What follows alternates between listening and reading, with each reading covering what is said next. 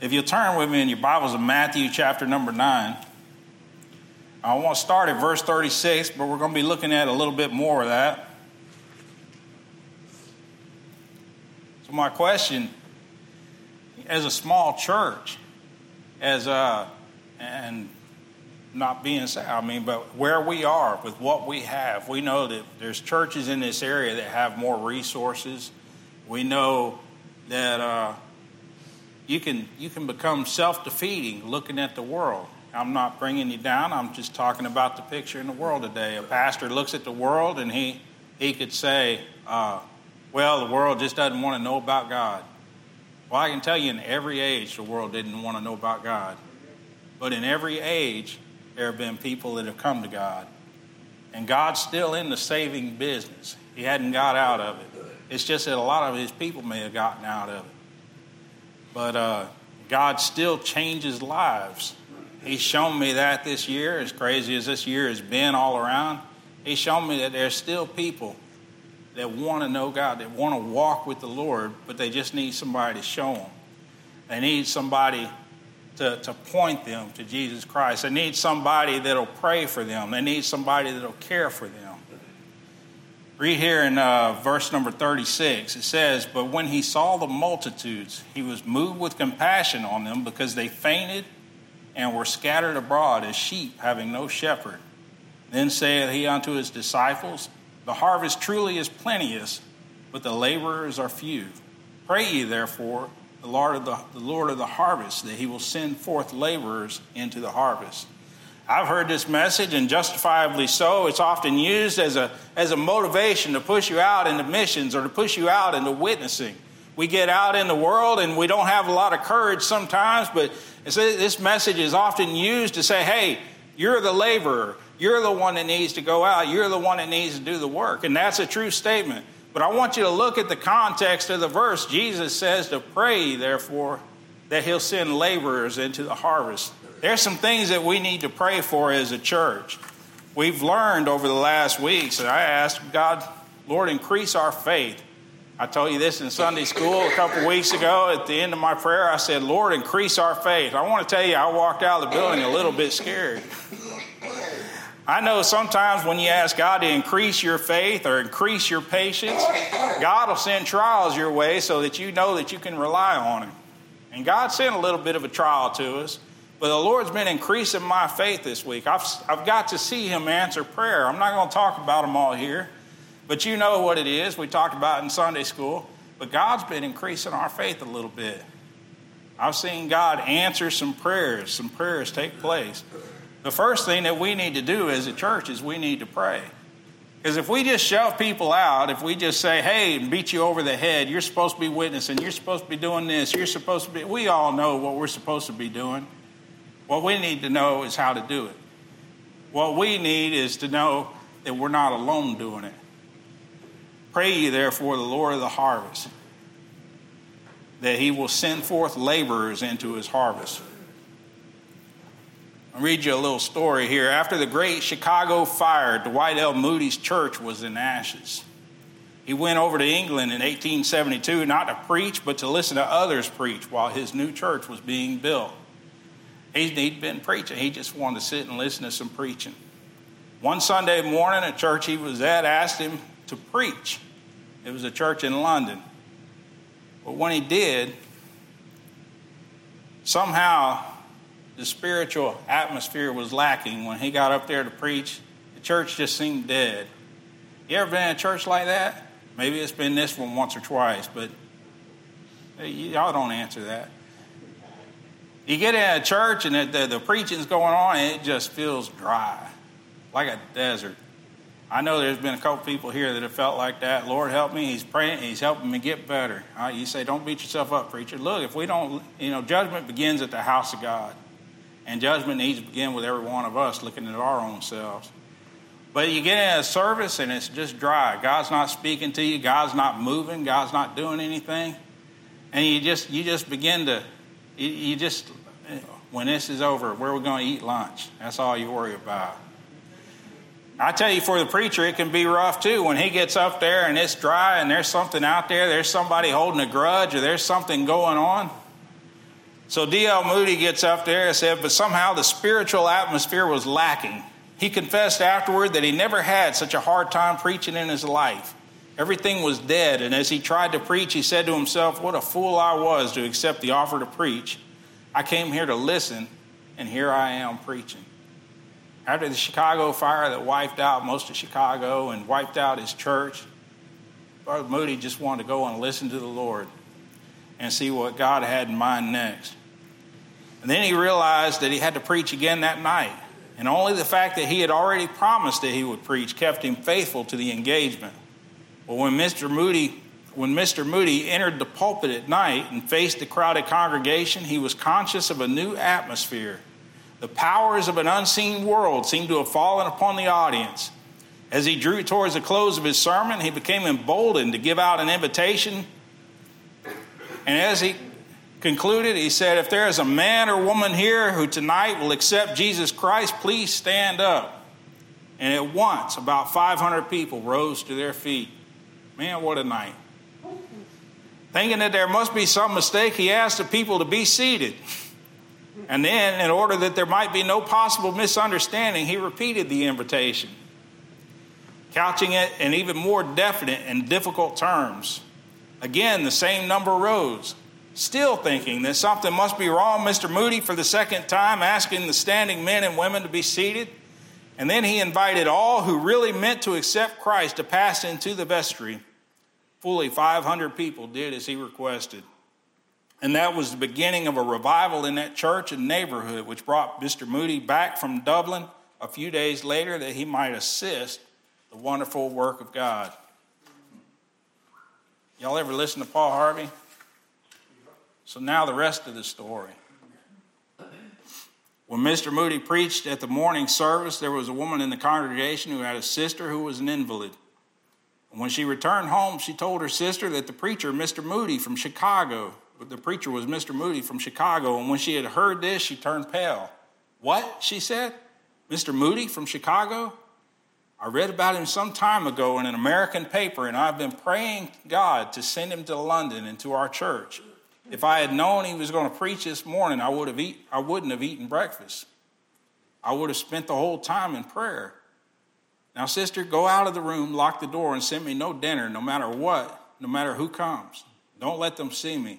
I'm going to spend the whole afternoon in prayer. And so while Mr. Moody stood in the pulpit that had been like an ice chamber in the morning, the bedridden saint was holding him up before God. And God, whoever delights to answer prayer, poured out his Spirit in mighty power.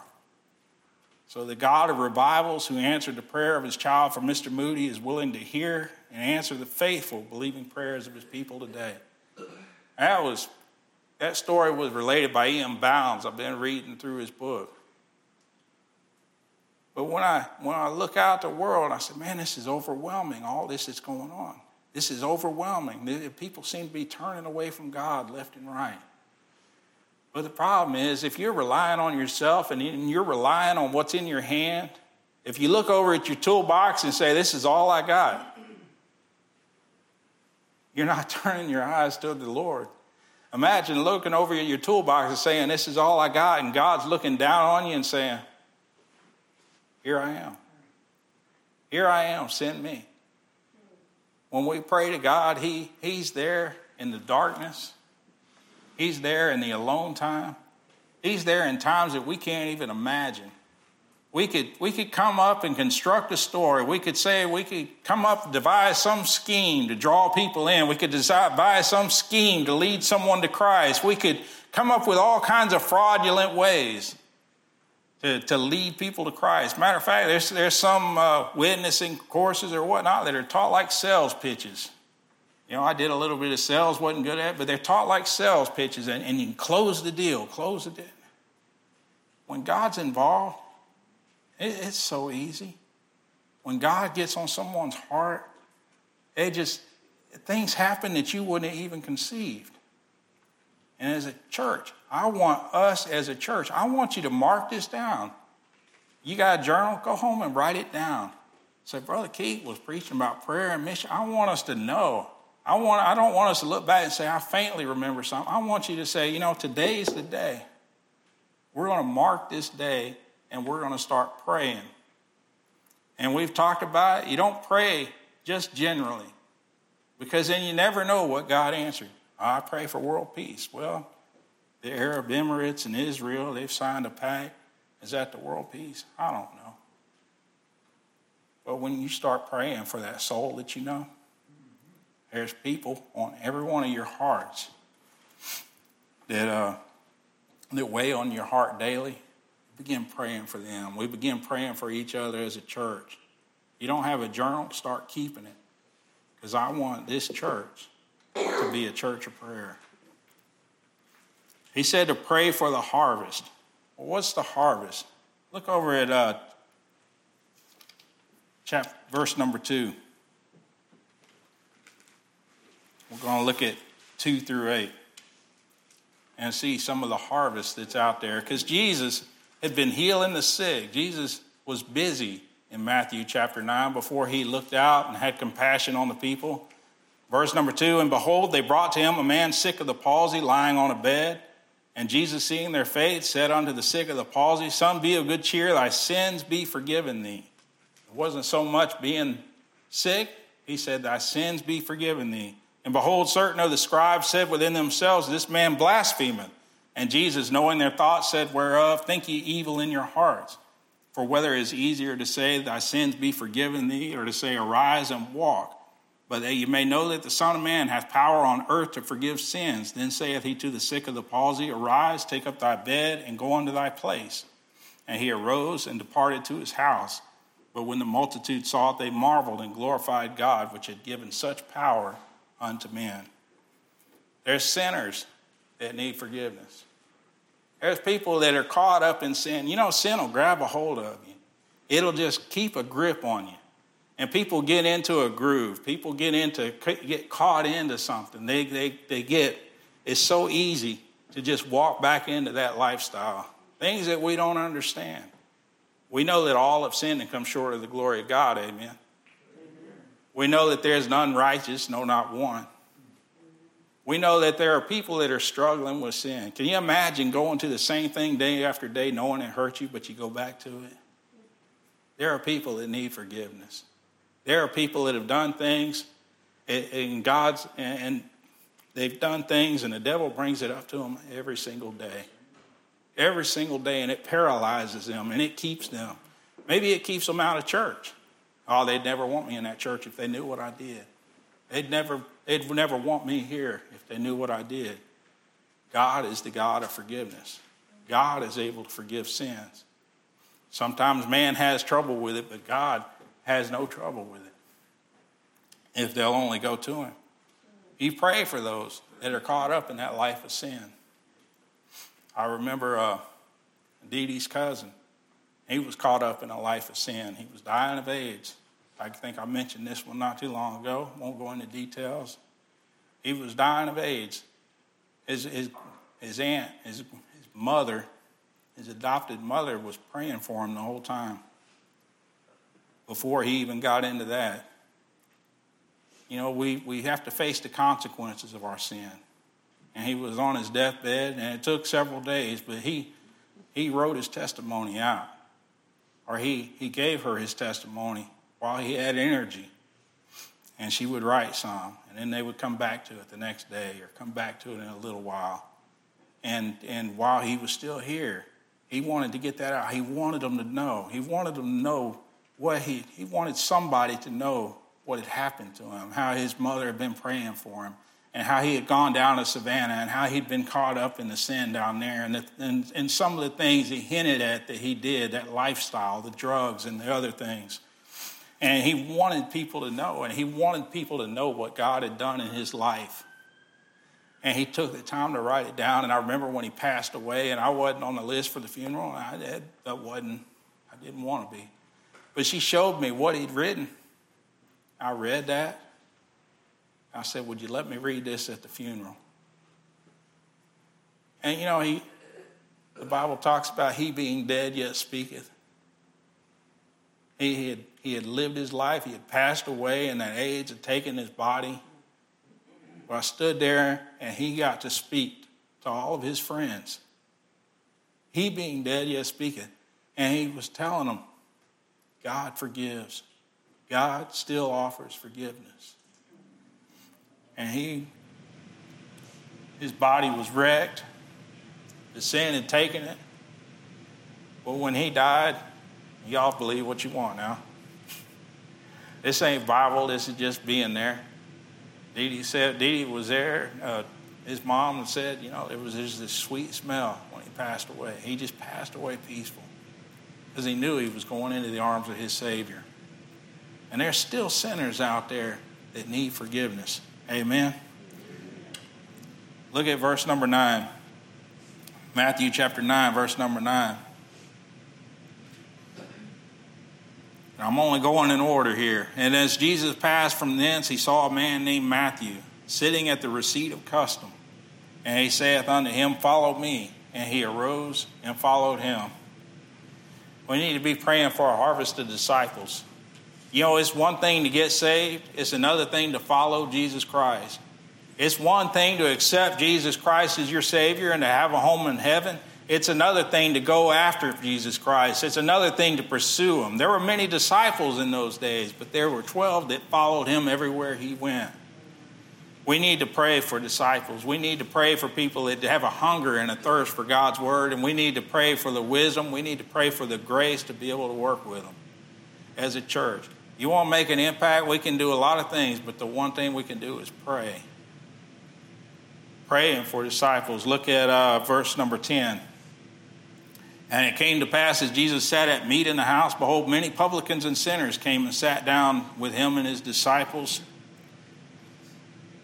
And when the Pharisees saw it, they said unto his disciples, Why eateth your master with publicans and sinners? But when Jesus heard that, he said unto them, They that be whole need not a physician, but they that are sick. But go ye and learn what that meaneth. I will have mercy and not sacrifice. I am not come to call the righteous, but sinners to repentance. I just added a little bit here, but, there's the backslidden that we need to be praying for. There's those that were raised in church. Train up a child in the way he should go, and when he is old, he will not depart from it. There are those that have departed. There are those that know the way of the Lord, that have accepted Christ at some point in their life, but they get caught up in the world, and they get caught up in sin, and everything that's in front of them, they can see it, and they're just drawn to it. And they begin to get away from God just a little bit at first. I'm just going to do a little bit. Like Lot pitching his tent towards Sodom, just a little bit. And they begin to drift further and further away from God. And you wouldn't even know that they're saved. We need to pray the Lord of the harvest, that he'll send someone to them, that he'll send that word fitly spoken, that he'll send that circumstance, like the prodigal son, when he came to the end of himself there in the pig slop, and he looked up. And he said, the servants have it better in my Father's house than I have it here. Here I'm beneath the pigs. In my Father's house, the servants are above this. I'll go back now. I'll be content to be a servant in my Father's house. I don't have to have the inheritance. I just want to be under his wings again. We need to pray for the backslidden. Who else is on the harvest? Look at verse number 20. It says, And behold, a woman which was diseased with an issue of blood 12 years came behind him and touched the hem of his garment. For she said within herself, If I may but touch the hem of his garment, I shall be whole. But Jesus turned about, and when he saw her, he said, Daughter, be of good comfort. Thy faith hath made thee whole. And the woman was made whole from that hour. We need to pray for the sick and the suffering. And we already know this. We have our prayer list. But when we pray, we need to pray for those people that are sick and suffering. Pray that God will send somebody in their life that can help them. When Caleb was little, we didn't know what was wrong with him. Now there's all kinds of things wrong with him. But physically, when he was a kid, he was out in the hot tub on my father-in-law's porch. And Dee didn't see his head. He was just a little P-dab, just a little fella. Dee looked out there and didn't see him. She walked out there, and there he was laying on the bottom of the hot tub looking up. He couldn't get up. He didn't have the strength to pull himself up above the water. If she hadn't have seen him, it might not have gone so well. And she pulled him out of the hot tub. We went to the doctor. We were going to the doctor for months. She did little things like she'd put him on her back, walk down the hallway, and by the time she got to the end of the hallway, he was sliding off of her back. What little kid do you know that can't hold on tight? But that's what was going on. There was a time we thought it might have been his heart, I think it was. And we rushed down to Jacksonville. She set us up at the Baptist Hospital, and we were down there for a week. We didn't know what was going on. And the doctors couldn't tell us what was going on. They thought it might have been myasthenia gravis or something like that. You know, there's people that are sick, they don't know what's going on. Maybe they just need the right person to tell them. When we got out here to Texas, they looked at him, they ran some test or something. They said he's got juvenile rheumatoid arthritis. It affects him. It affects his eyesight. It affects his muscles. I can't shove him out into the yard with an axe, and a lawnmower and tell him to get to work. I don't know what his limits are. But we finally had somebody to tell us what was going wrong there. We need to pray for the sick. Pray that they get a hold of the right person. Amen. I'm just talking to y'all this morning, a little bit of preaching, praying for the harvest. Jesus looks out there and he's moved with compassion. His whole time on earth was committed toward one goal, and that was saving those that would accept the sacrifice. He was making a sacrifice for those that would accept it. He said, Father, if it be possible, let this cup pass from me. God said, no, son, you're the only one that can do this. That's not Bible, that's just me talking. But he said, nevertheless, not my will, but thine be done. Because he looked out on the sick, he looked out on the sinners, and he looked out on the backslidden. And he said, I'm going to die for you. But I need man. God could do it all himself, but he chooses to use us. And then there's the spiritually dead. Look at verse number 18 through 19. While he spake these things unto them, behold, there came a certain ruler and worshipped him, saying, My daughter is even now dead, but come and lay thy hand upon her, and she shall live. And Jesus arose and followed him, and so did his disciples. And verse 27, and when Jesus departed thence, 2 blind men followed him. I think I messed up. I did a little bit. Verse 22, but when Jesus turned about and when he saw her, he said, Daughter, be of good comfort, thy faith hath made thee whole. Verse 23, and when Jesus came into the ruler's house and saw the minstrels and the people making a noise, he said unto them, Give place, for the maid is not dead, but sleepeth. And they laughed him to scorn. But when the people were put forth, he went in and took her by the hand, and the maid arose, and the fame thereof went abroad into all that land. Now, I don't know that there's going to be people rising from the dead. If God chooses it, God chooses it. But for the purposes of our sermon, for the purpose of devotional, there's a lot of people that are asleep spiritually. There's people that have believed in God but have gone asleep spiritually. They're going about their day. Maybe they're not backslidden. Maybe they're not caught up in sin. But maybe the things of God just don't mean much to them. We need God to open their eyes, open their spiritual eyes so they can see God's word. See the beauty in his word. See the beauty in walking close to him. There's a lot of people that sit in church every day just spiritually dead. We don't want to be a spiritually dead church. We want the Lord to revive us. We want the Lord to wake us up. Pray, therefore, the Lord of the harvest that he'll send people. You know, we need people right now. We need a Sunday school teacher. I need a helper. Not because we got so much going on, just need somebody. We just, teachers, whatnot, to grow. Pray, therefore, the Lord of the harvest. There's people that want to be taught, and there's kids that want to come to Sunday school. I think we got one right now. We're having the combined service, so they're not wanting to come. It's not as fun for kids to sit up there and listen to an old man talk. Amen. Spiritually dead. We don't want anybody in our church to be spiritually dead. We want to be a spiritually alive church. And then there's the blind. God opening up eyes to see his word. 31 to 34, the blind men. He said, but they, when they were departed, verse 27, and when Jesus departed thence, 2 blind men followed him, crying and saying, Thou son of David, have mercy on us. And when he was come into the house, the blind men came to him. And Jesus saith unto them, Believe ye that I am able to do this? They said unto him, Yea, Lord. And then he touched their eyes, saying, According to your faith be it unto you. And their eyes were opened, and Jesus straitly charged them, saying, See that no man know it. But they, when they were departed, spread abroad his fame in all that country. And then the last one, the possessed. There are those that are in the bonds of affliction and addiction. Verse 32, as they went out, behold, they brought to him a dumb man possessed with a devil. And when the devil was cast out, the dumb spake. And the multitudes marveled, saying, It was never so seen in Israel. And the Pharisees, we'll just throw them in there. But the Pharisees said, He casteth out devils through the prince of the devils. And Jesus went about all the cities and villages, teaching in their synagogues and preaching the gospel of the kingdom and healing every sickness and every disease among the people. People that are caught up in addiction, this is where I share something with you. I don't know what's going to happen yet. I'm praying about it. It may be. I don't know if I want to say too much yet. I got to find out some more stuff. But I would like y'all to be praying with me about a ministry that this church could do.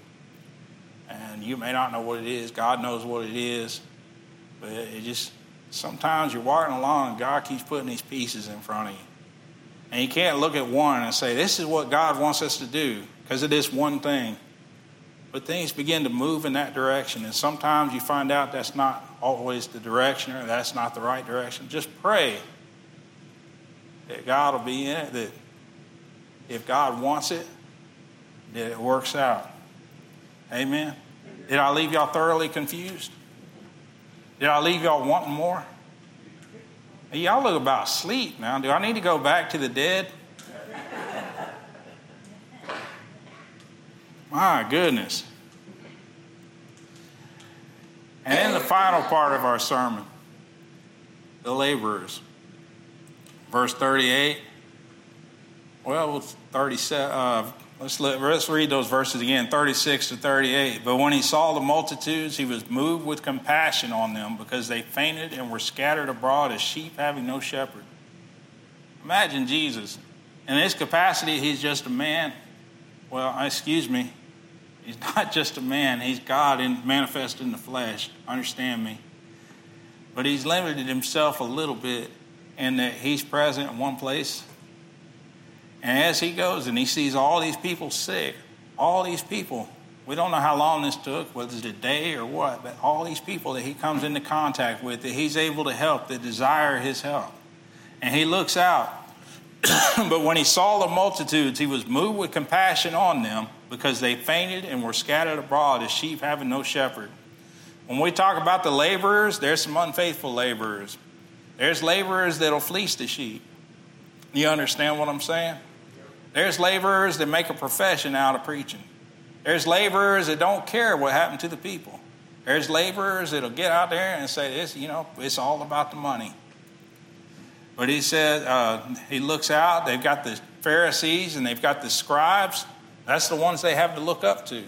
Jesus looks out and says, man, if this is all they had to look up to, and they desire to know God, but they're not getting taught. Bless God, if you're not getting taught, let me know. And pray with me so we can do better.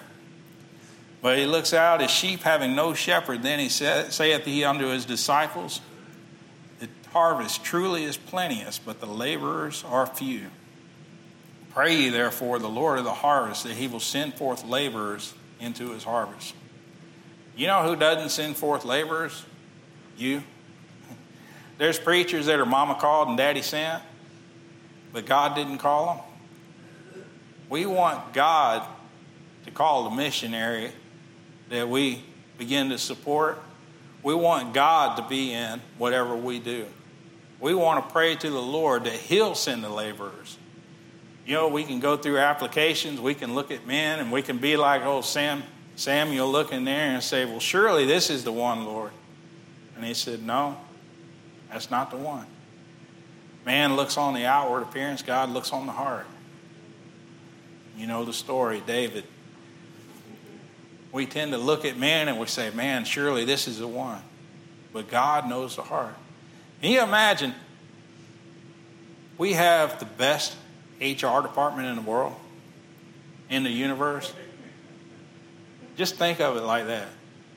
If you had an HR department that knew all about everybody, that knew all their weaknesses, knew their fears, knew whether they were a diamond in the rough or whether they were a rough in a diamond, somebody would walk up and they'd say, nah, you don't want them. They're going through a rough patch. They're going to drag your business into the ground. You don't want them. They're going to be stealing from you. We have the best HR department in the world. We turn to the Lord and say, Lord, send the laborers. God has been with them at every moment in their life, at every crossroads, things that we could never know. And if we begin to lean on the Lord, if we begin to have faith in God, and it doesn't mean blind faith, it doesn't mean that we ignore things. There's some things that people have done, you just don't put them in certain positions. But God has a way of, there's a person out there that's just right. It's just the right fit.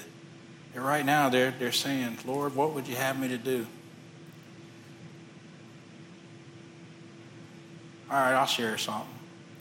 I just filtered it. I remember being in between church. I remember praying, Lord, what would you have me to do? You know I wouldn't be charismatic enough to start a church. You know that I'm not that good. What would you have me to do? I'll just let y'all figure out the rest of the story. I think you know the story. The harvest is the Lord's. He knows the harvest, every stem and blade of it. He knows everyone, every body and mind, act and thought, need and provision.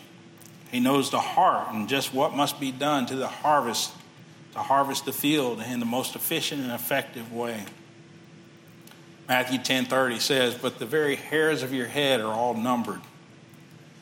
So therefore the laborers must be chosen, called, and enlisted by God. Christ is the one who must send forth the laborers. Christ is the one.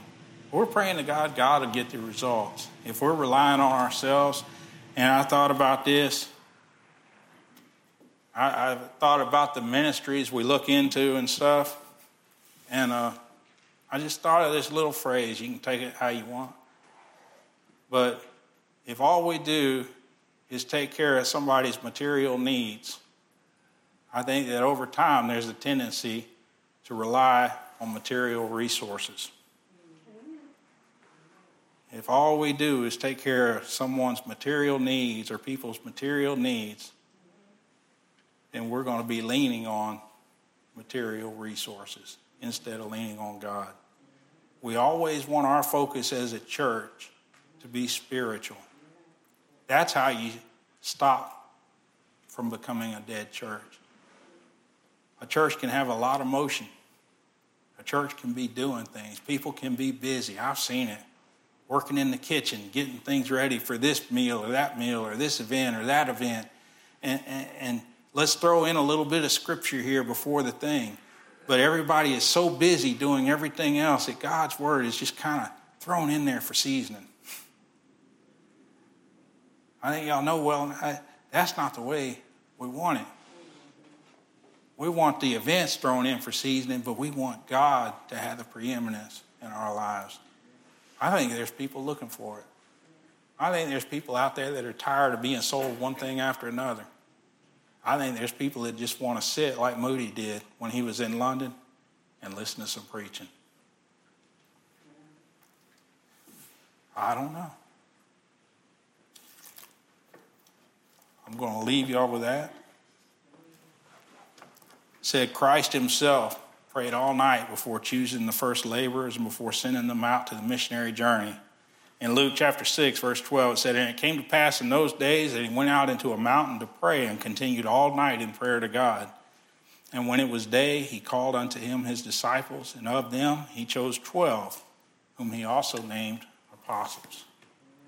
If Jesus prayed for the laborers, how much more should we? If you'll stand.